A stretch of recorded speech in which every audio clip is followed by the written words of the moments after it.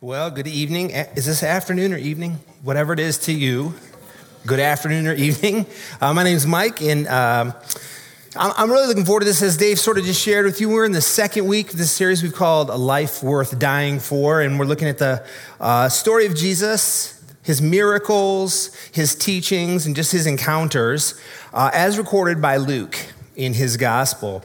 And last week, as Dave was saying, we talked about Jesus' grand announcement that he was the Messiah.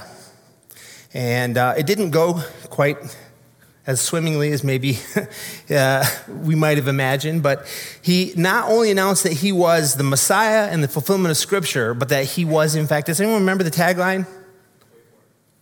One person. Solid. Wait for it, right? He was worth waiting for.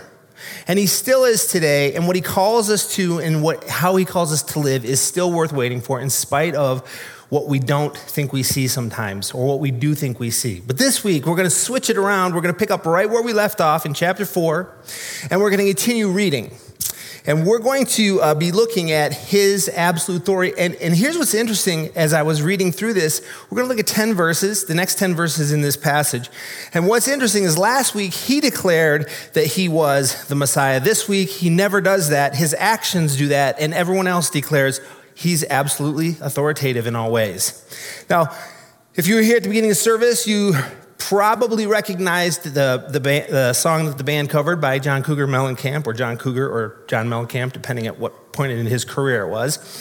But you probably recognize that song.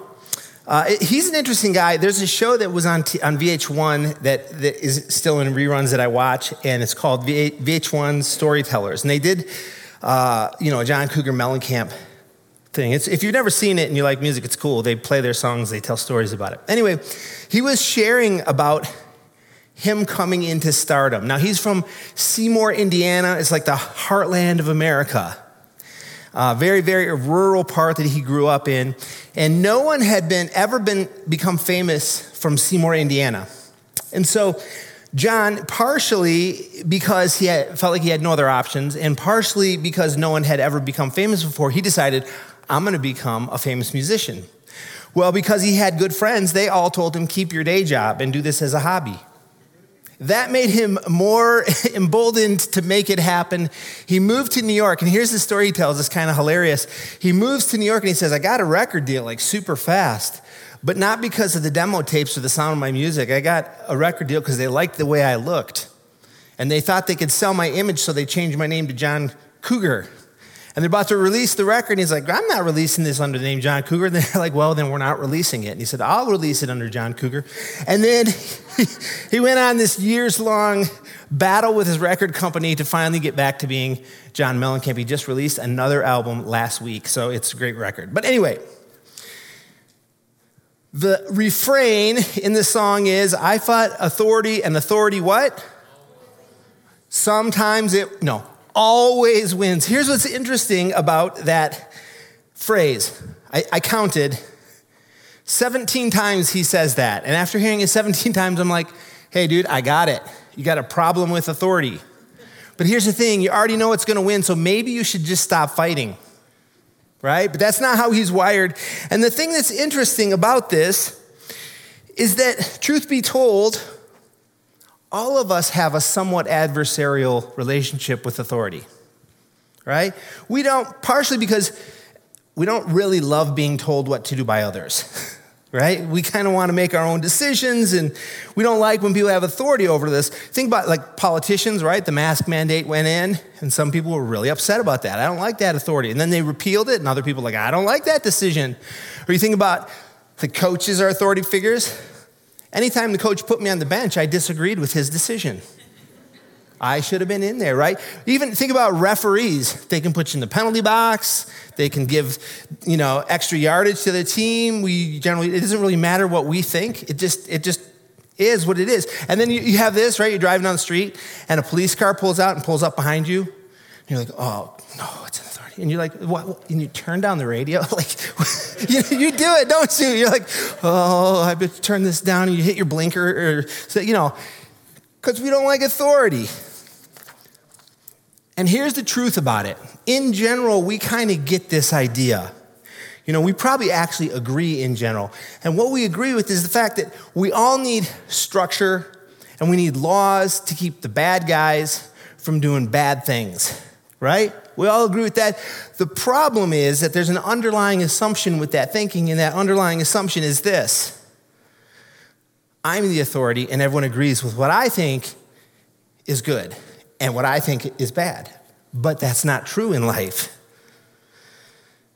And what happens is when authority directly impacts me and my ability to make my decisions on what I think is right or what I think is wrong, I'm all of a sudden less charmed with it. I like the idea less than I did when we agreed on what was right and wrong when I got to make my own decisions. I would say it's very fair to understand that we're generally adversarial in our relationship to authority. And here's what's interesting about Jesus. As I was reading through it, and in all 4 of the Gospels, he actually had a little bit of a problem with authority. Not all authority, but the main authority that he had problems with were the religious authorities of his time and some of the political, and that was kind of intertwined. But here's what's interesting. Today, what I want to do is I want to look at a broader definition of authority, specifically in the context of the spiritual realm, and as Jesus and the readers of this gospel would have understood what authority means. And we're going to understand some really important things. The first thing is we're going to see that Jesus was completely authoritative. Secondly, we're going to see how he used his authority. And third, we're going to see what the result of submitting to authority is in our lives. Now, as you read through Luke, one of the interesting things, we talked about some of the differences about Luke versus the other Gospels. One of the things that's different is that it's probably the most chronologically recorded set of miracles. I think there are 37 or something like that recorded miracles of Jesus. And this, we're going to keep reading, and we're going to pick up with his miracle with the first one recorded in Luke, but it's actually the third one. We have the first one we all love, right? The water to wine, right? We'd love to see Jesus do more of that. And then he had a centurion he healed. But the first one that Luke records, we're going to read, it's about a demon possession. And just by way of review, last week we talked about this. Jesus, again, returned to his hometown. He announced that he was the Messiah. They loved the idea so much, they wanted to take him up to a high cliff and throw him off to kill him. And then he just disappears, and then the next thing we know, he's moved on to teach elsewhere. And that's exactly how it reads. He did this magic vanishing act all of a sudden. So I'm going to pick up in verse 31 and read through 41 of chapter 4, and then I want to talk about this, okay? So, Luke 4:31. Then he went down to Capernaum, a town in Galilee, and on the Sabbath, he taught the people. They were amazed at his teaching because his words had authority. In the synagogue, there was a man possessed by a demon, an impure spirit. He cried out at the top of his voice, "Go away! What do you want with us, Jesus of Nazareth? Have you come to destroy us? I know who you are, the Holy One of God." Now, here's a pretty important thing. Don't miss this. The demons immediately recognized who Jesus was. They recognized he was sent by God. Let's not miss that detail.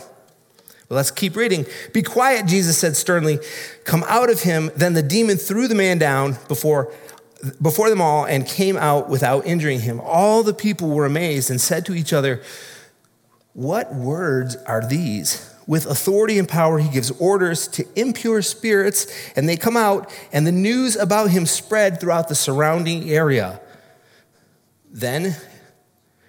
Jesus then left the synagogue and went to the house of Simon. That's Peter, one of his disciples. Now, Simon's mother-in-law was suffering from a high fever, and they asked Jesus to help her. So he bent over her and rebuked the fever, and it left her. She got up at once and began to wait on them. At sunset, all in the days, now the end of his day. Do you ever feel like you accomplish a lot? Well, you don't. Okay? Right here's the example. Anyway, at sunset, the people brought to Jesus all who had various kinds of sickness, and laying his hands on each one, he healed them. Moreover, demons came out of many people, shouting, "You are the Son of God," and he rebuked them and would not let them speak because they knew he was the Messiah. Whew. That's a lot in one day. And here's what I want to do. I want to kind of just review what this is. So here's Jesus leaves Nazareth. He shows up in Capernaum, begins teaching. That was his practice, to go to the synagogue on the Sabbath and teach.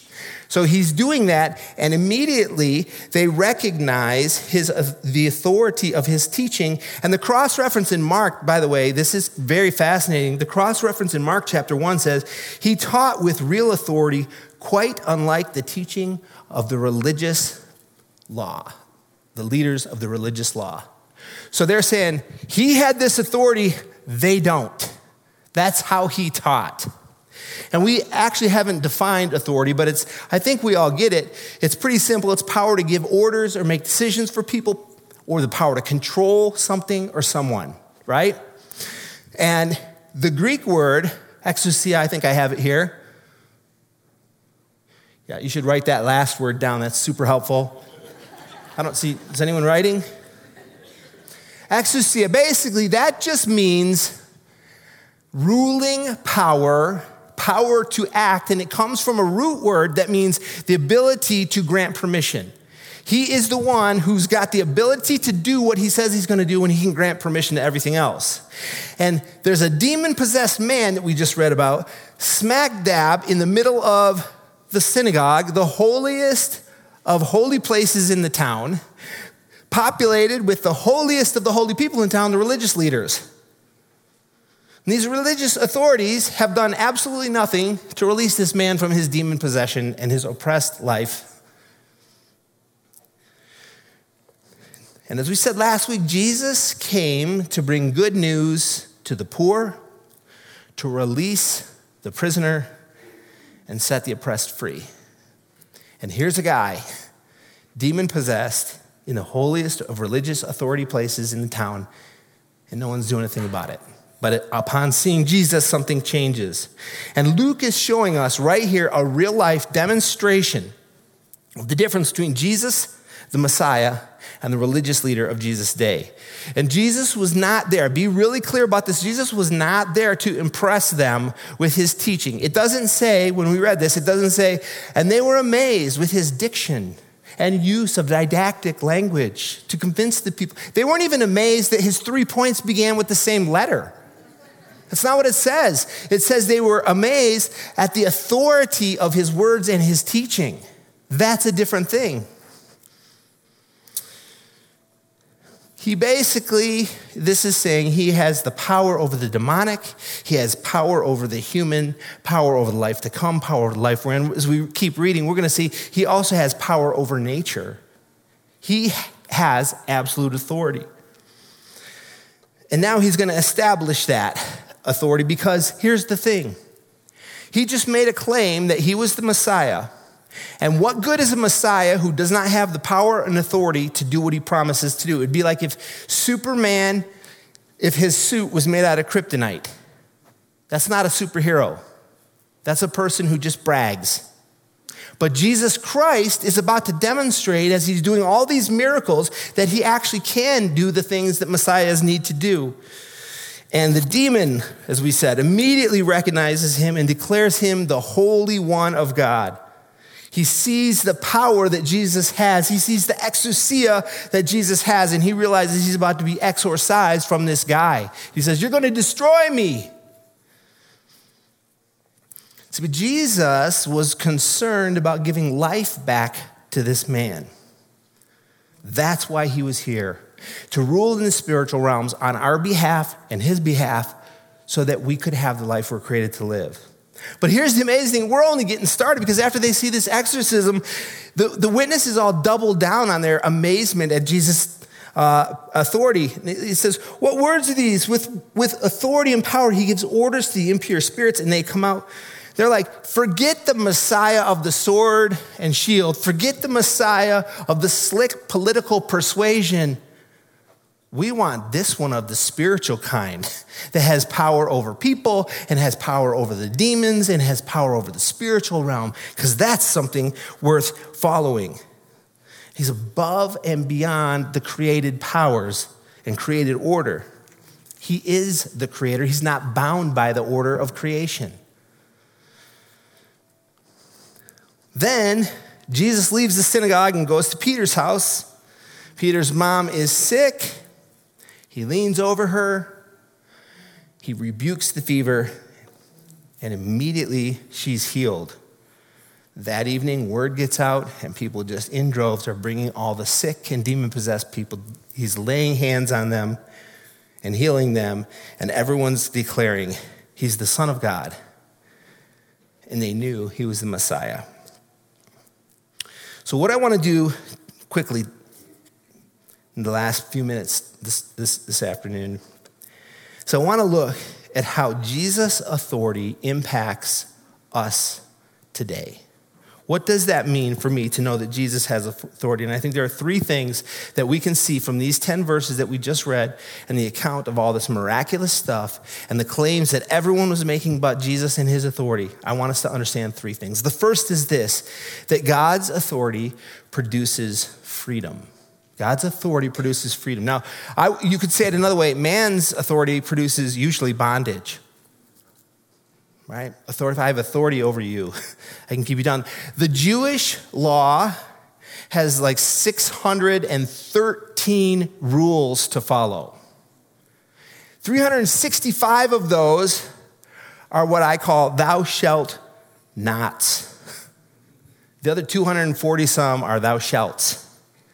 And these rules were supposed to be put in place because it was going to produce righteousness in the people. But the reality is it produced bondage. I mean, how many of you want to go, I wonder if I got all 613 of those things accomplished or covered today, or did I fail on any of them? See, it was actually put in place not to produce holiness or righteousness. These were put in place as measures to keep people in line underneath you and underneath your authority. That's what was really going on. These spiritual do's and don'ts were designed to manage behavior.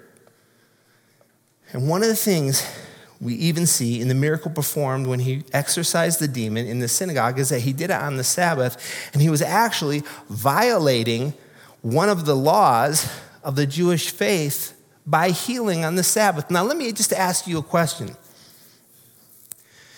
What seems more like good news to the poor, release of the captives, set free from being oppressed?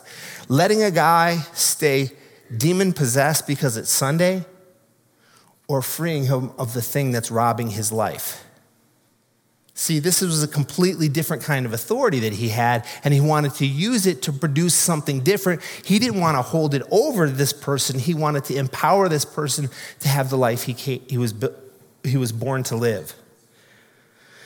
And I said that Jesus had a problem with authority, and throughout all the accounts of Jesus' life, we see that almost exclusively the encounters that he had that are negative are with the religious authorities of his day. And the problem was that the way they used their authority was to have power over others and not to bring freedom and life. And that's what he's talking about. And that's the Messiah they needed. That's the Messiah they actually wanted. They just didn't know it. Look at this verse. This is from Matthew 23. It says, "Woe to you, teachers of the law and Pharisees, you hypocrites. You're like whitewashed tombs, which look beautiful on the outside, but on the inside are full of bones of the dead and everything unclean. In the same way, on the outside, you appear to people as righteous, but on the inside, you're full of hypocrisy and wickedness." What's he saying? He's like, you have all of these laws and you're making yourself look like the good guys because you are the ones who administer the laws, and you're making the people live up to your standards, but you're only advancing your own kingdom and your own position and your own reputation and your own image. You're not helping people. You're burdening them down. That's death inside. That's not life-giving. He had the power to empower the people, or they had the power to empower the people, and they chose to have power over the people instead. That's not the kind of authority that Jesus came to bring. That's human authority, and that's why we have a negative reaction to it. Let me just ask you, is your submission to Jesus' authority producing freedom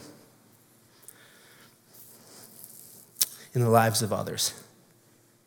Because I would submit, if you claim to be someone who's submitted to the authority of Jesus, And the way you use the authority you have in your life with your kids, with your relationships, with your friends, at work, if it's not producing freedom, if it's actually advancing your own kingdom, then you may need to relook at whether you've actually really submitted to the authority of God. That's the first one. God's authority produces freedom. The second point is this, that God's authority leads to responsive hands and hearts. And I think that we can observe three responses that happen as Jesus as we read these 10 verses. The first is that we respond in serving others. And you look at when he healed Peter's mom. It's, we're all suffering from COVID, and you probably went through this if you've had it. Like you start to feel a little bit better, and then you're like, no, I'm not better. Then I think I'm not better. And then like 4 days later, you feel like, okay, I'm about 80%. Well, that's not what happens. When he heals Peter's mother-in-law of the fever, she's immediately healed. And what is her response? You remember? She begins to immediately wait on them. You see, when we receive and submit to the authority of Jesus, it produces life in us, and that life, once we experience it, should be producing that same freedom in others. She gets up and immediately says, you've served me, now I need to serve. That's the first thing that happens. The second thing is when we submit to his authority, we respond in praise and worship. And you see this every time there was a healing in these 10 verses. Either the demons or the people are going, he is the Son of God. He's the one sent from God. What kind of authority is this? This is crazy. They're declaring the goodness of who God is publicly.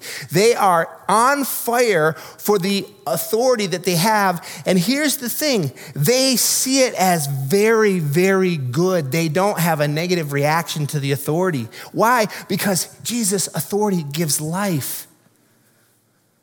And when we experience that life by submitting to his authority, we have the life we were created to live.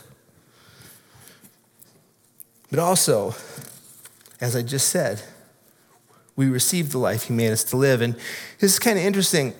If you were to look at Matthew, Mark, and John, the other three Gospels, do you know what you find out about the guy, the demoniac who got healed in the temple? Do you know?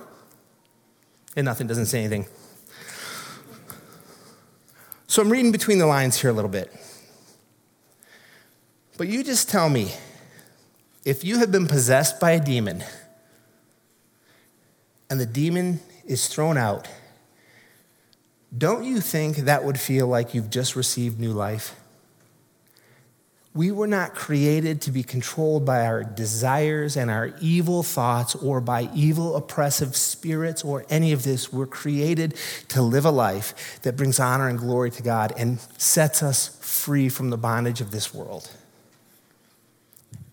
And I believe that's what happened to this man. And I know that's what happens to us when we submit.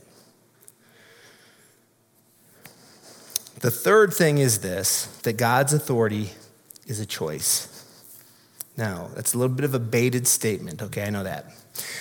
I want to be really careful in explaining what I mean here. I don't mean that we get to choose if God is authoritative or not. He is authoritative. He just is. What I'm saying is that we get to choose whether we want to submit to it or not submit to it. Back to John Cougar. I fight authority, but what? It always wins. We get to choose how we want to interact with the authority of Jesus. You get to choose who you want to be the final authority in your life. Are you going to choose to do your own thing and try and pursue life your own way, or are you going to submit to the thing that your soul craves, the freedom and love and grace and all the things that Jesus offers us? Or do we want to try and make it up on our own? See, what's interesting is, I probably should have said this earlier in the message, just so you know, power and authority are not the same thing, right? Power, you can use, you can use force and exert that on someone to get your way, right? You can overpower someone. But authority is a granted submission by a subordinate group or person. That's what authority is. That's the difference. That authority is when you say, I'm going to give you the permission to control me, as we said, to make decisions on my behalf. And even Jesus submitted to authority, by the way. He had a problem with some authority, but look at this. John 6, it says, for I have come down from heaven not to do my own will, but the will of him who sent me. Jesus Christ, God in the flesh, says, I'm not here about my own thing. I submit to God's leadership. And then you see on the famous passage, final night on earth, the Garden of Gethsemane, well, actually final night before he's crucified, Jesus in the garden says, my Father, if it is possible, let this cup pass from me, yet not as I will, but your will. God's authority is a choice in our life. And we can choose whether we want to submit to it or whether we want to not submit to it and be John Cougar, fight the authority and continue losing. So I'm going to invite the band back up, and we're going to close here with some worship, but I just have a couple things that as we close, I want to pray and just talk with you about just really quickly. Ultimately, all of this makes very little difference if you have not yet even accepted Christ into your life. If you've rejected his authority, none of this is going to matter. But for those of you who say, I have accepted Christ and I am submitting to him, we have a couple questions. Is it producing freedom in the lives of those around me? Am I following Jesus' example and bringing hope to the poor and setting captives free? Because if not, again, we need to probably consider if we've actually really are submitting in these areas of our life. So here's what I want to do. You guys pray with me as we transition here. Lord, we come and humble ourselves before you, following the example of Jesus, and we say we want to be about your will. We want to submit to you and your authority. And the reason that we can trust that is because we know that your authority produces the life we desire. Help us identify the areas in our life where we're fighting with you, where we're refusing to submit. Forgive us for our reluctance to believe that your way is better than our way. Forgive us for the times when we make ourselves the authority over you.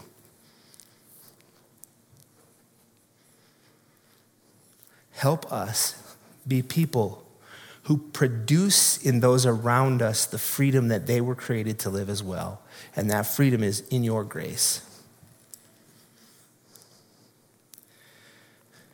Help us change this place by our submission to your will. You are the Messiah.